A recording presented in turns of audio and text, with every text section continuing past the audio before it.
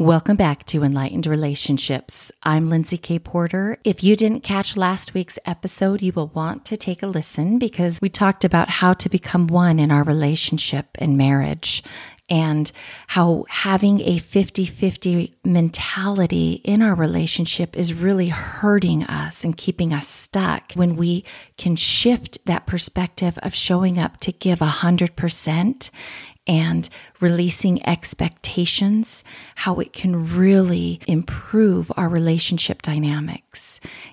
Today, we're going to talk further about becoming one and really the importance of cultivating a discipline or habit of unconditional love and compassion in our relationship and marriage. So stay tuned. Are you sick and tired of your life and relationships being so difficult, resulting in that endless, frustrating cycle of directing, correcting, and ordering the people in it, ultimately draining you of your happiness?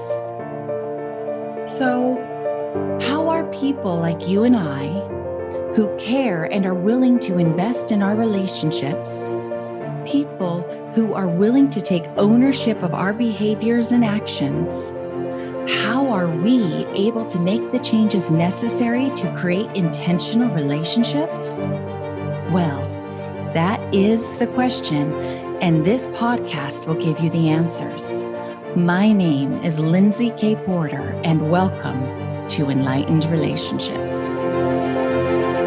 Hi, everyone, and welcome back.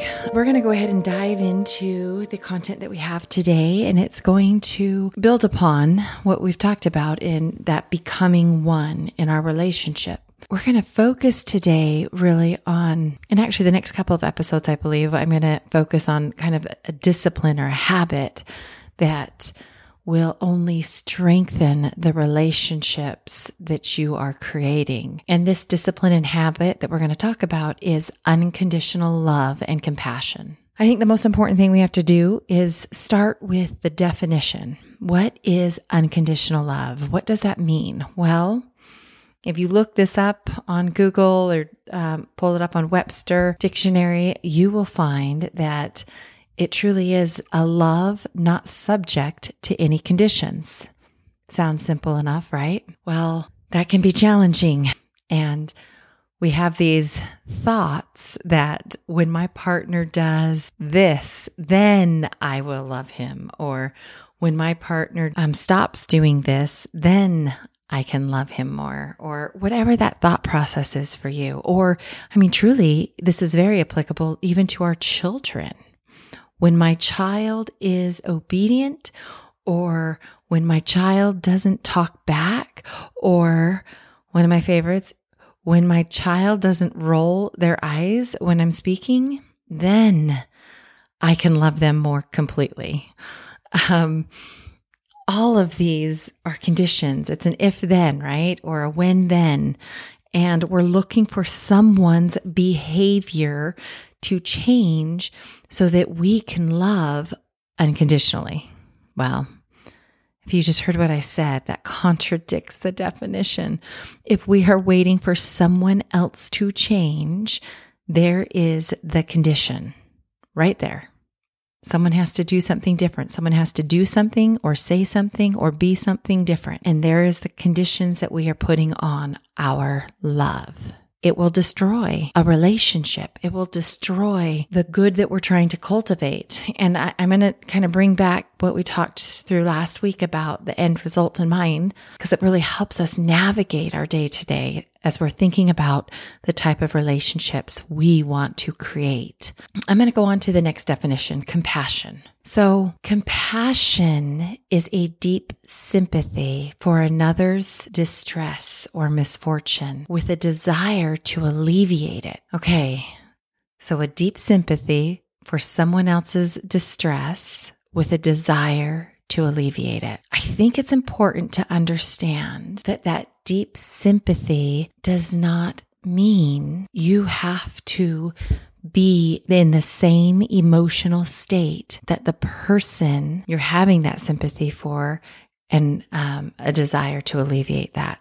Compassion is the ability to have almost a heartfelt understanding for what someone else is going through, and that pure desire to alleviate someone from that suffering or that pain. Obviously, that is a choice that the person experiencing this distress has to actually decide for themselves. But having someone that can show compassion to their current situation or an experience that they've gone through can help. So having the habit or discipline in your relationship and marriage to love unconditionally and unconditional compassion is huge, and it can be challenging. And the reason why, actually, before I go into the brain work, for those of you who resonate, if you will, with religious or faithful beliefs, I just want to ask, have you ever wondered why the first 2 commandments is about love? Think about it.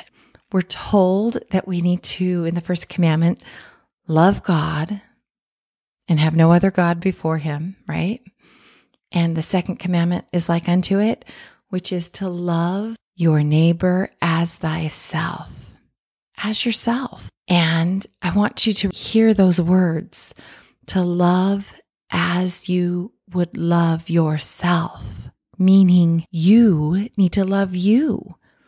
If you don't love you first and foremost, and there are things about you that you dislike and things about you that you want to change, if I was only younger, or if I had dropped 30 pounds, or if my hair was fuller, or if whatever the thought is, if you don't love and accept you for who you are and what you have to offer, it is going to be hard to be able to love your neighbor.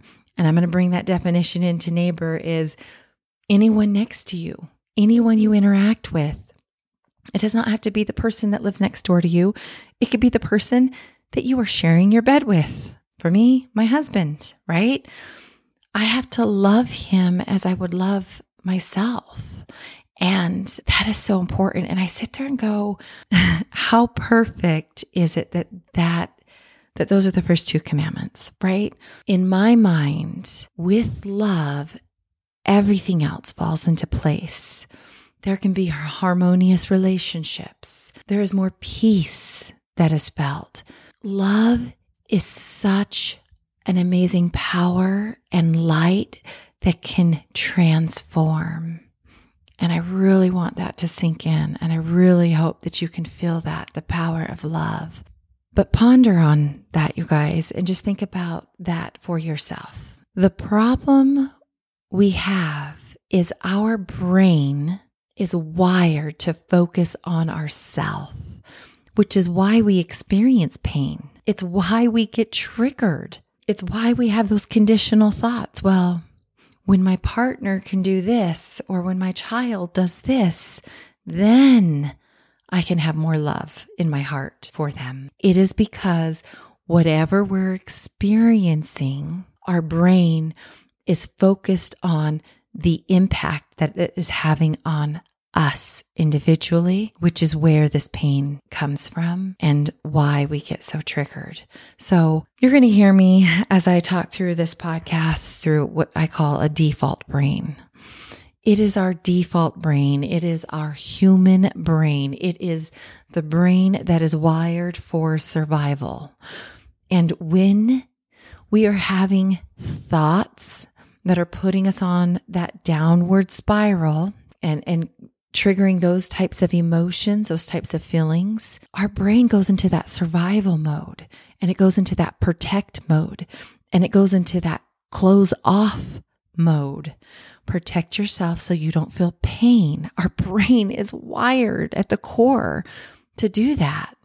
And this is what I want to say. If you can understand that whatever the circumstances, whatever's going on, if you can understand that those circumstances, that situation that's going on is not about you. Let me repeat that. It's not about you. It is so much easier to not take the words in and rather get curious about what someone else is experiencing and find the emotion that's going on with them. You know, what the root cause, why someone is showing up the way that they might be. It is when we take words that someone is possibly spewing at us and we take it personally and we hear these things, it can be so triggering. And then we start engaging back. Well, remember, our brain is the thing that's going to kick into that survival mode. If you can have this awareness, it will serve you so much. I'm constantly teaching my children how there are things that go on between our ears that we just have to question. Be the guardian of your thoughts, because that is how all behavior will change, because it's the thoughts that invoke the feelings that invoke the action, which results in the outcome. So, there was a very wise man by the name of Thomas S. Monson who said, and I love this quote, and I think about it often when I'm in these moments of conflict, if you will, but he said, "Never let a problem to be solved become more important than a person to be loved." I'm going to say that again. Never let a problem to be solved become more important than a person to be loved. I don't know about you, but I know with my partner, my spouse, we engage in many different conversations. And some of our conversations can get a little heated. And this is the quote comes to my mind as we're in those moments and helps me be more conscious and make a different decision. And sometimes that decision is just keeping my mouth closed, because it will not build up our relationship. It will not make us stronger and closer together, and that objective of becoming one. And think about this. With your relationship, with your marriage, you have friends that move away, friendships that are close because of the season of life that you're in, and then sometimes they, can kind of dwindle. And you have children in your home. You may or may not, but if you have children in your home, eventually they're going to grow up and move out. And you're going to have loved ones pass away. In the end, it was the choice of you two connecting and making a commitment of marriage or a committed relationship that is what is so core and important. And I think with the many directions that we get pulled, and when I say we, I mean, I really feel like in my own life, I feel like I'm getting pulled in so many different ways and so many things on my plate that I need to accomplish. I sometimes put the people in my life on the back burner because I have this list of things that I need to get done. And when I start really thinking about my marriage, the most important thing are the relationships that we have.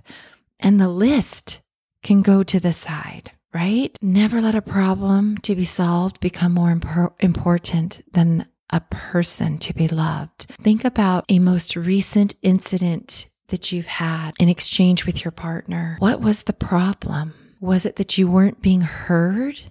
Were you trying to be understood on your position? Or were you getting curious and trying to really seek understanding of where your partner was coming from? Active listening is so critically important, and it is so important, especially in that collaboration process. So think about that last incident that you've had, the exchange, the dialogue, the thoughts that you were having, the feelings you were experiencing because of those thoughts, and then the action that was taken. What action did you take? Did you start calling names? Did you storm off, slam doors? What was the action? And think about that, and whether or not you want a different result in those moments. Because if you don't want the different result, or if you're thinking that, I'm going to go back to just the beginning of this conversation,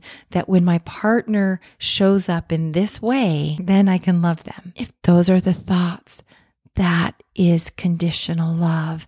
And the habit or the discipline that we are wanting to focus on in this week is all about that unconditional love and compassion. So we need to consciously choose love with that end result in mind of becoming one, and then decide in these moments to choose love, choose your relationship, choose your complete and committed relationship 100%, no matter what, right? How you can show up in that way and have compassion when your partner comes home from a long day of work and needs to have some decompress time, and you're wanting to have the help in the household, right? Or with kids' homework. I know that that's my big thing. There's a period of time where things get a little crazy in the Porter home, and I'm like all hands on deck if we can. But being able to observe their state and have compassion to help them alleviate that pain is tremendous. And that's what compassion is all about. Okay, so the call to action this week is being aware of how often is your conditions, your ifs and whens are showing up and impacting the way you are able to give unconditional love, and how you can show up in giving more compassion in the moment where a problem arises, and being able to choose the love you have for your partner instead of allowing the problem to come in between you.